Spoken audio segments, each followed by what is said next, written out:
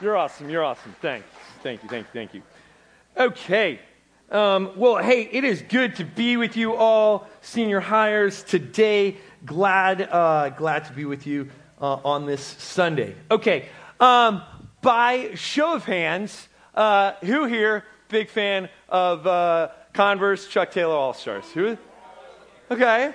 We got a fan crew here today. Does anyone know what the shoe was originally designed for? Yes. Basketball. Yes, they're originally designed as a basketball shoe. In first release, I believe 1917. Anyone know who a Chuck Taylor was? Chuck Taylor, yes. Okay, basketball player. He was in the late 20s, early 30s. Here's good old Chuck Taylor. He was a semi-pro player. He actually did a lot of basketball camps, kind of to promote the sport. The sport didn't really exist a lot, and was kind of growing in popularity. Promoted the shoe as he was doing it. But the Chuck Taylor Converse All-Stars, by the late 60s, 70s, it was literally the only shoe worn by NBA players, okay? And talking to my dad, who grew up in that era, and he always tells stories about in his high school, right? Kids would jump and beat up other kids to steal their Chuck Taylor Converse All-Stars from them, okay? In those days, he was always annoyed his parents only would buy him like the $2 Keds instead of the $15 Chucks, okay? Now, keep in mind, think about inflation, okay? Back then, right, the $2 Keds would be like the $20 shoe today versus the $15 shoe would be like the $150, $200 shoe today. Now, by the mid '80s, though, there was a lot more competition in that basketball era, and in the shoe era, a lot of different shoes out.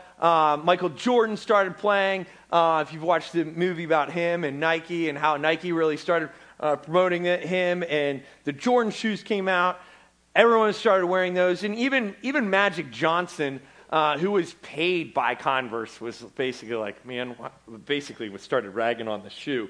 And let's be real. Who plays basketball today in this, right? Who is going to, for those who like your Converse, I seriously doubt that you play basketball in them. And this led to me growing up in the 90s, the Converse All-Stars were like in the $5 bin at Walmart. They were no longer popular, kind of like only losers, kind of wore them. And ultimately in 2001, they filed for bankruptcy. The whole company, Converse, files for bankruptcy. Eventually they're bought by Nike, and Nike has since rebranded the Chuck Taylor All-Stars. But you'll notice they don't have athletes promote them anymore, right? Now their promoters for it are artists, musicians, things like that, are their promoters and influence of them. And I would say, once again, they're cool. Last year they had their best year ever, where over $2 billion worth of Converse All-Stars were sold, okay? And, I could share similar trends for hundreds of different clothing styles, fashion styles throughout the years. And I'm sure you've seen this as well, where fashion styles come and fashion styles go, and then they always seem to make a comeback, right? Don't understand why certain things make a comeback, but they do. And see, what seems cool, right, today isn't cool tomorrow, and it's really just determined based on what maybe some influencers say. Oh, these influencers say this is cool, and everybody's like, oh yeah, this is cool. This is what we should all be wearing, right? And then it kind of just based on what some people think, it's this very much moving target of what's fashionable, what people want to wear, and what's cool, right? And now, this isn't really this kind of moving target of what's cool or what's not cool or whatever. This isn't a really big deal when we're talking about non-moral issues like fashion, right? But unfortunately, in our society today, this same trend also happens in the area of morals. This movie, Gone with the Wind, released January of 1940, I believe. Anyone know why? Maybe one way that this film particularly influenced American movies. That is correct. That is correct. The last line of you can put your hands down. Okay, last line of the movie. Sonny just shared with us, and that was a huge scandal, an absolute huge scandal. People were boycotting it, talking about how evil Hollywood is. How could they release a movie with such a vile word in it? Now, you and I know today, I mean, that's like G content right there. Maybe they were rated PG, but barely, right? The movie, by modern standards, would be considered tame. But we see this in a lot of other areas of morality. Look at like homosexuality, right? Now, when I grew up, that would be something people would make fun of you for, right? If you were like, I'm gay, people would make fun of you, tease you. Man, if just a small fraction of what people around me said, people in my school said about homosexuality was said today. Man, the number of them that would be suspended, expelled, etc. About just what was it more of, again, a joke, right? But again, like I talked about, how some of these are cyclical things. It's not like, well, for all of human history, it was always a bad thing, and it's only something. No, in the Roman culture, homosexuality was huge within the Roman culture of around the time of Christ, right? And these things, morality, just like fashion, it might not move as fast as fashion, but things are right, and then things are wrong. Then things are right, then things are wrong. And this shifting mindset. And the standard of right or wrong, it just seems to be what I think is right or wrong, what our collective society thinks is right or wrong. And this raises a huge question. What makes something right and what makes something wrong? So, at your table, why don't you talk about that for a couple minutes? What makes something right or wrong, and who or what decides if something is right or wrong? Got 2 minutes, go. Okay, I'm going to pray for us, and then we are going to get started in God's Word. God in heaven, we just come before you grateful and thankful for the opportunity we have to gather here together, to sing praises to you, to be in fellowship with one another, and we're just really grateful for that, Lord. And God, I do just pray as we're starting this new series on Judges, Lord, we would see that you are King. And we would bow to your authority as our Creator and Maker and our Savior and our good, good, good God. Lord, teach us, instruct us. May the words of my mouth and the meditations of my heart be acceptable and pleasing before you today. In your Son's name we pray. Amen. Okay, so we are starting a new series today, going through, looking at the book of Judges, and really looking at who are you following? Who are we following? Who are we following, okay? And kind of the theme for the book is really the last verse of the whole book, which says this. This is the very last verse in the book of Judges. It says, in those days, there was no king in Israel. Everyone did what was right in his own eyes. In those days, there was no authority, no ruler there, and everyone just does what they think is best. Not necessarily malicious, but they're just kind of doing what they think is best. There's no standard for cool or not cool, so this is what I think. The influencers say this today and say that tomorrow, and you just kind of go with what looks good. There's no standard of right or wrong, and you just kind of do whatever you think. Kind of the key point that I want to walk away with today is this. No absolute authority leads to absolute chaos, okay? No absolute authority leads to absolute chaos. There's a prevailing thought in our current world of moral relativism. Does anyone know what moral relativism means? Yes, Anderson. There is no absolute truth. There's no absolute truth. That's part of it. Josh?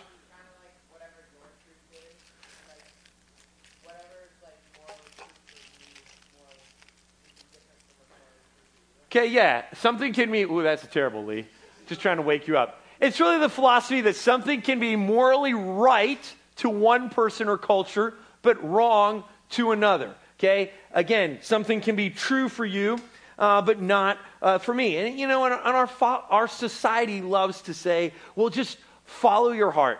Be true to you. People should be free to do whatever they want. And there is a lot of value to freedom.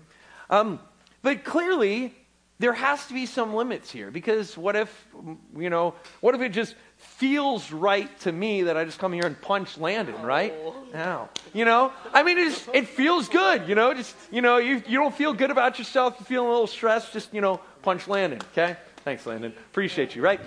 And so, clearly, I think intrinsically, we know, thanks, Landon, we know that can't be true, but that's the way that I feel like a lot of our society acts. And the book of Judges is going to tell us what the end result of that philosophy is. Okay? Now, help me out. Israelites were slaves in what country for 400 years? Liam. Okay, slaves in Egypt for 400 years. But then God sends who to help deliver them? Karis.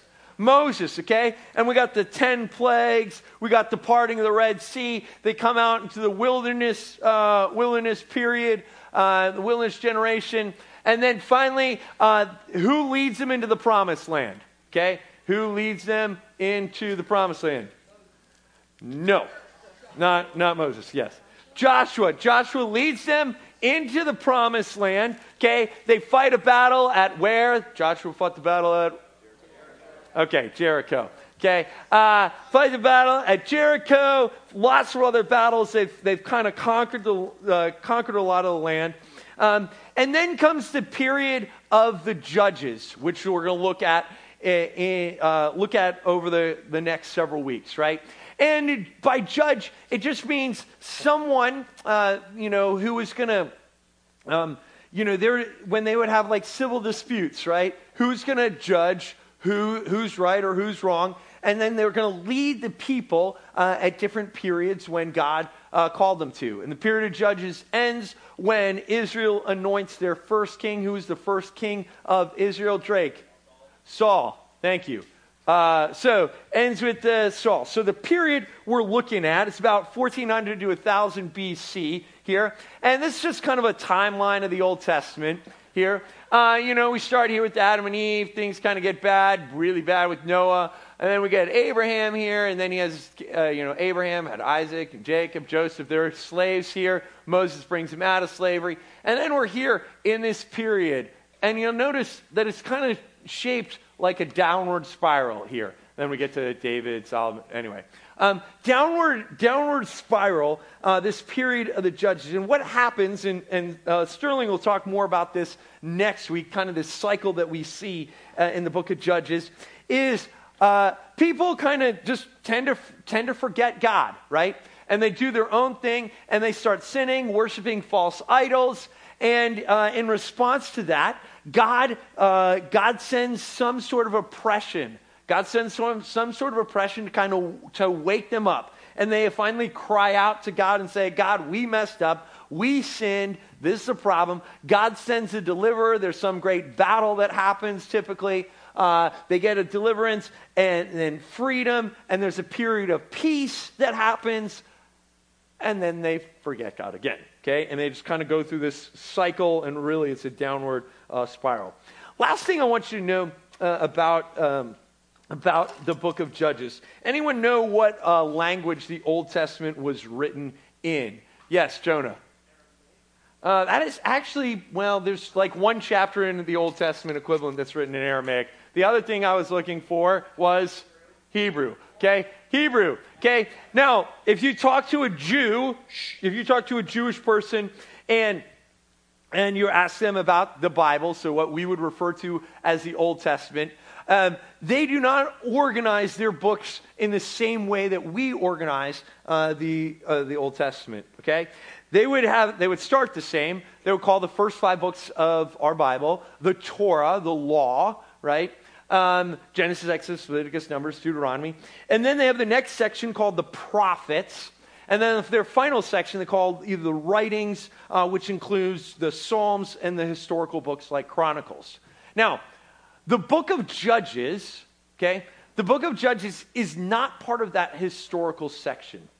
The book of Judges is actually part of the prophet section in the Hebrew Bible, which means it was written to have a clear moral message or a clear teaching, a warning, an instruction to the nation of Israel.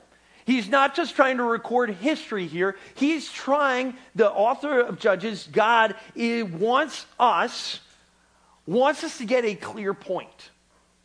And that point is what I believe the last verse of Judges says.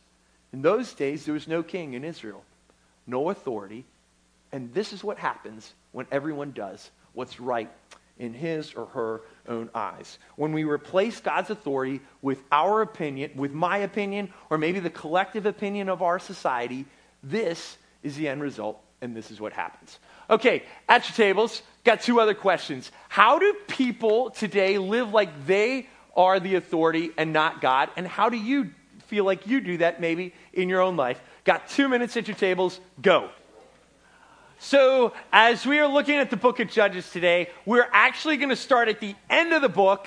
Normally you start at the beginning. Today we're starting at the end, and I do really think this kind of sets the stage for what we'll be looking at in the future throughout the series. But we're really seeing the end result of no authority. And just a fair warning, the Bible is not a G-rated book, okay? So I throw that out there to you, okay? So Judges chapter 19, we're going to be looking at Judges 19, 20, and 21, okay? Judges 19, 20, and 21, 19 in particular, starts off and tells the story of this jerk guy who has a kind of wife and who he's kind of buying. It's kind of weird.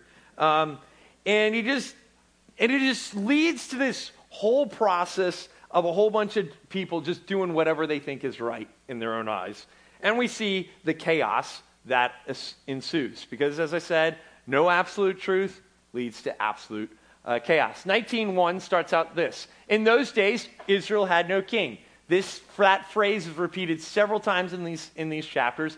No king. Now a Levite who lived in a remote area of the hill country of Ephraim took a concubine from Bethlehem in Judah, okay? Levite dude, he's supposed to be a priest, supposed to be a good guy, but he has a concubine, basically a woman he just uses for sex. And she runs, it's the story is going to continue. She runs away from him. I wonder why. Returns to her dad's house, but the Levite goes back to her dad's house to say, no, and tries to pick her up, which I'm not really sure what dad is thinking in this story, why dad even allows her to go with Levite, but he does. And they leave to go back to their home, okay? Or back to his home, right? Now, in the Jewish culture, does anyone know that the names of the 2 cities that the Jews would consider the most evil and vile cities? In their theology, who are the most evil? Toppin. Sodom and Gomorrah, okay? Sodom and Gomorrah, you can read about their destruction in Genesis. But kind of like today when you ask for, who's the first person you think of when you think of evil, a lot of people today would reference Hitler, right? Same way, a Jew would be like, I want to reference something as evil, I would say Sodom, okay? Now, they're on their way back, this man and his concubine are on their way back home, and they decide, we need a place to sleep for the night, right? And they're like, well, the guy's like, I don't want to sleep in a Gentile city. So we finally walk a little farther. We get to the city of people from the tribe of Benjamin, okay? And unfortunately, these people from the tribe of Benjamin do exactly what the people of Sodom did, okay? which is really painting a really negative picture. Okay, these are like them saying this is what Hitler did, and this town from the tribe of Benjamin did what Hitler did, kind of in our context. Okay, and so they go to this house, and they're staying at a house, and the guys from the house basically come pounding at the door of the house and are like, bring out that dude. We basically want to rape him, okay? And please I don't understand what is going on in certain people's minds about why they do this. I cringe reading this. But here it is. He says, this is what the owner of the house says. Behold, here's my virgin daughter and his concubine. Let me bring them out, violate them, and do whatever seems good to you. But against this man, do not do this outrageous thing. Now, what on earth is provoking this dad to say, here, you can abuse my daughter, you can abuse his concubine, but don't mess with him? Like, I honestly don't even know what to say. But it's like, oh, do whatever seems good to you. Like, what on earth is going on here? How crazy. I'm just mad. Honestly, I want to take this dad out, and I want to take this Levite out, and I just want to punch them. I'm like, no, you stand up for them. You don't let people do this sort of evil stuff. You fight them. You do something. You just roll over, and they're just like, here, you take them. Do whatever seems good to you, right? Because realistically, we don't have standards, right? It's whatever seems right in my own eyes. That's what these whole chapters are saying. Whatever seems right in my eyes, I'm just going to do them. And that's what seemed right and best to him, okay? They abuse the women, and this is what we read is this next morning. Her master, that's the Levite, rose up in the morning, and when he opened the door of the house, he went out to go on his way. He's just like, okay, it's time to go. And behold, there was his concubine lying at the door of the house with her hands on the threshold. She's lying, holding on the door, basically, please save me, do something. I'm sure he heard junk happen all night and did nothing all night. Again, I just want to punch the dude. And he said to her, get up, let's get going. She's lying there, but there was no answer. She was dead. He just let the woman die, be abused all night, and die, because that's what just seemed right in his own eyes. And see, this is the end result if I just let everything just be right in my own eyes. This is what happens. Now the guy, again, because he just is doing what's right in his own eyes, he takes this woman's dead body, takes it back to his house, and cuts her up into 12 pieces. Also weird. And then basically mails one of each of the pieces to each of the different tribes of Israel. Okay, he mails a piece to each. So one tribe may have gotten a hand, one may have gotten a leg. I don't know. Someone got the head. Mails a piece to each of the tribes. Okay, and all the tribes are like, this is weird. And they're like, hey, we should meet about this, okay? So then all of Israel from Dan, that's the farthest north, to Beersheba, that's the farthest south, and from the land of Gilead, would be the farthest east, came together as one and assembled before the Lord at Mishpah. So they all get together. He tells them the story of what happened. He's like, this is why I cut her into pieces and sent her to you. And then he says, I took my concubine, cut her into pieces, and sent one piece to each region of Israel and the Harites because they committed this lewd and outrageous act in Israel. Now, all of you Israelites, speak up and tell me what you've decided to do. He basically is like, hey, this crazy thing happened. It's vile, it's wicked. So I just cut her up, sent her to you. And now you guys, let's just see what seems best for us to do. In these chapters, there is zero hey, God, what do you think we should do in this scenario? It's just like, hey, what do you think is a good idea here? Now, they decide they should go kill the men who did this. And I think that's a good thing to go punish them. But it starts this whole civil war between Israel and the tribe of Benjamin. Initially, Benjamin wins some battles because they kind of have this mountain pass. And you don't have like artillery in those days and age. You don't have planes to go over it. So if you have a thin mountain pass that only a certain number of people can get through, even though you statistically don't have numbers advantage, you can hold them off for a while. They hold them off for a while, then they kind of do the sneak attack. And we finally read this in verse 46. On that day, 25,000 Benjamin swordsmen fell. There were only right at 26,000 men in Benjamin, all of them valiant fighters, but 600 of them turned and fled to the wilderness, the Rock of Rimmon, where they stayed for months. Okay, 25,000 die, 600 are left, which leads into chapter 21. And so the Israelites are gathered together for 4 months, and they're like, man, we're really bummed that one of the 12 tribes isn't represented anymore. And they're like dead. But then they're like, well, there's these 600 guys, but we've all pledged not to give any of our daughters to them as wives. So what are they going to do? So they're going to be done. And they're like, what are we going to do? Again, there's no like, well, God, what do you think we should do? They just are like, let's see, what seems like a good idea. And so they start off and like, who didn't come help us attack when we attacked the rest of the guys of Benjamin? And like, well, there's this one town, they didn't come help. Okay, let's go attack that town, kill all the people there, except for the teenage girls, and we'll give the teenage girls as wives to those guys. That way they'll have wives. That seems like a good idea to us. And so that finds 400 wives for the 600 guys. They're still 200 wives short. And they're like, man, what are we going to do? I know. Here's the next great idea. Let's have a dance party for all the single girls. Single lady dance party. So they have a big single lady dance party, and then they tell the 200 guys that don't have wives, hey, when they're in the middle of the dance party, you guys can just go in and kidnap the one you want, take her away, and we'll be cool with it because we want you guys to have wives. But we don't want to give you a wife, but we'll let you kidnap one of our daughters. Now, you're probably like, what the heck are these people thinking? Like, what is going on here? What's going on here is simply how the book of Judges ends. In those days, there was no king in Israel. And everyone did what was right in his own eyes. As I said, no absolute authority leads to absolute chaos.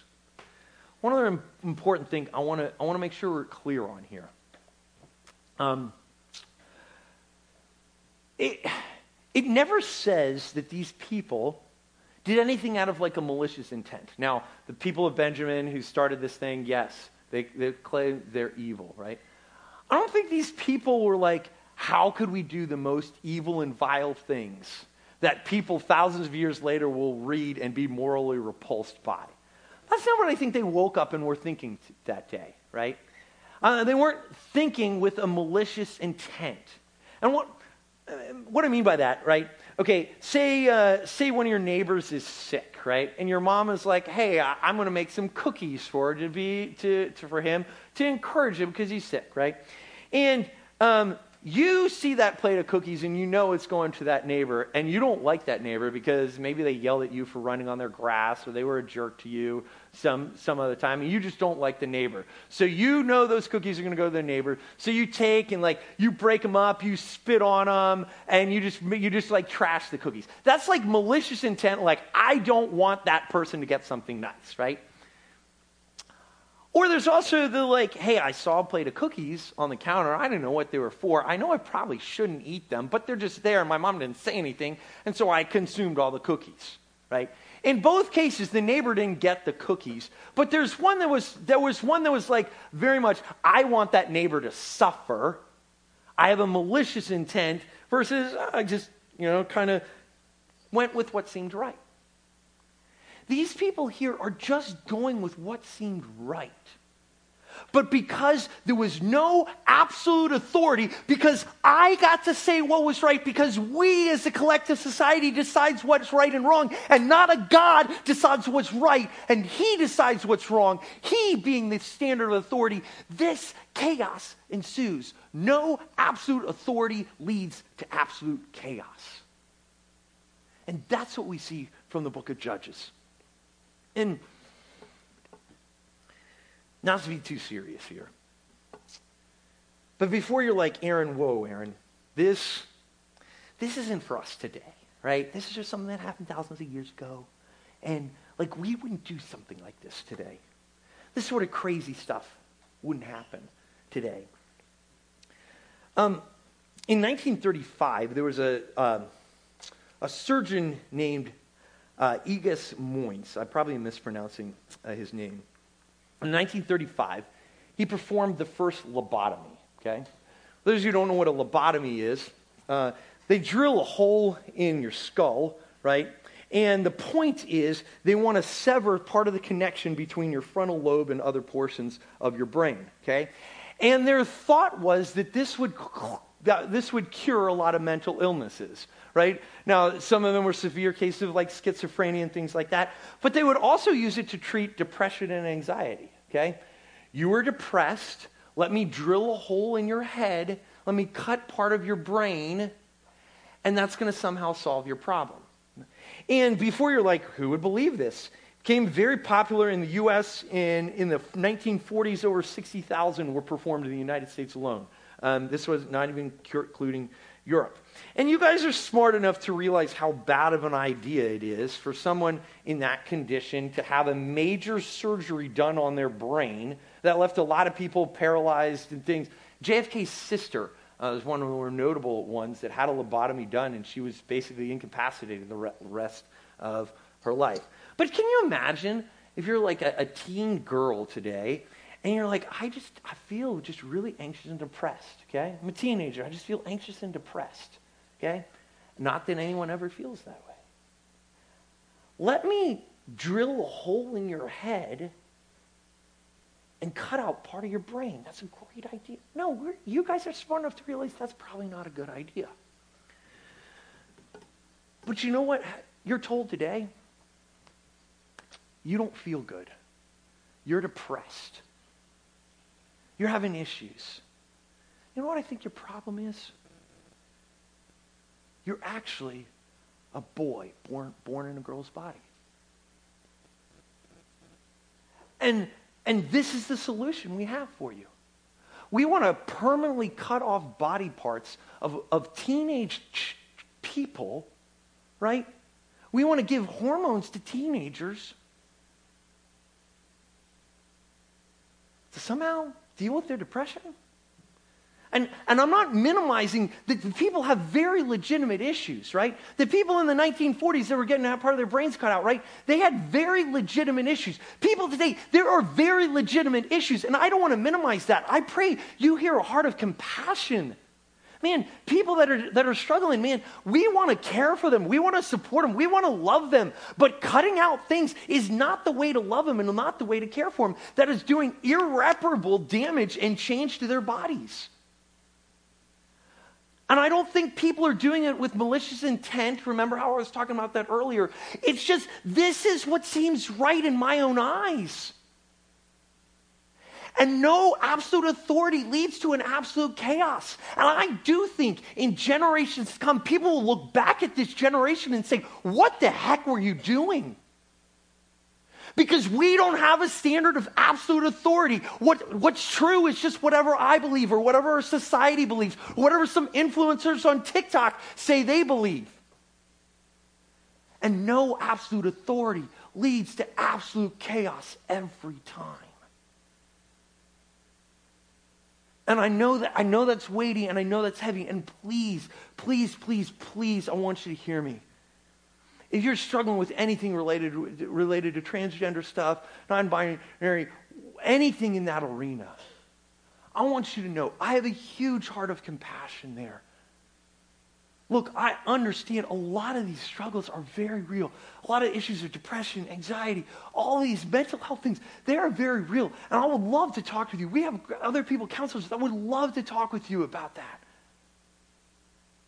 And I'm not saying, man, you're a terrible person, you're a weird person. No, you're a real person who the God of the universe skillfully, wonderfully designed and created, who loves you. He sent his only son to die for you. He's not angry at you. He's not like, why do you think that way? You're a terrible person. No, he has arms of compassion and care for you. And I pray that you know those arms of compassion of a God who cared so much for you. He was beaten. He bled. He died on a cross for you and for me. That's how much he cares for you. He's like, let me take that pain and suffering. And I pray that you would know that and you would rest in that. I pray you don't hear that I'm trying to condemn anything here. But I do see when we don't have this absolute authority, it leads to absolute chaos. And I think the problem with me being the authority is simply this. The heart is deceitful above all, beyond cure. Who can understand it? My heart is full of sin. Your heart is full of sin. It's a mess. But there is a very good, absolute authority out there. And that is the God of the universe, who loved you so much, and he loved me so much, that he sent his one and only Son to live a perfect life and to die on a cross for your sins and for my sins. And just like, Jesus is in the Garden of Gethsemane, and his prayer in the Garden of Gethsemane was, God, if there's any way if I could get out of this, I would love to not have to die. But Father, not my will, but yours be done. And that submission that he had to authority, his authority, God, is huge. And he lovingly did it for you and for me. And I pray because he did that for us, we would be able to trust him. Okay, if I have your attention, please. Hey, can you put up the verse in Proverbs 1:7, please? I think I left that slide in there. Proverbs 1:7. There we go. Proverbs 1:7 says this: the fear of the Lord is the beginning of knowledge. Fools despise wisdom and instruction. What this is talking about is not a fear in terms of like, oh my gosh, I'm going to die, but a respect and awe. Pastor Jim Supp, who you guys heard it in the main service last week, talked about this exact principle, that it doesn't mean that we're afraid, but there's a respect and an awe for God. And that's one of my prayers, one of our prayers for this whole series, as we look at the authority of God and really look at who we're following, that we would follow the one who is the creator of all, who knows all, who died for you, who cares for me, who rose from the dead, and worship him. So we're going to end singing the song King of Kings. I would pray that you would make this a prayer as we are singing, as we're singing the song. Make this a prayer to the Lord of saying, God, you're King. You are above all, not me. Thanks.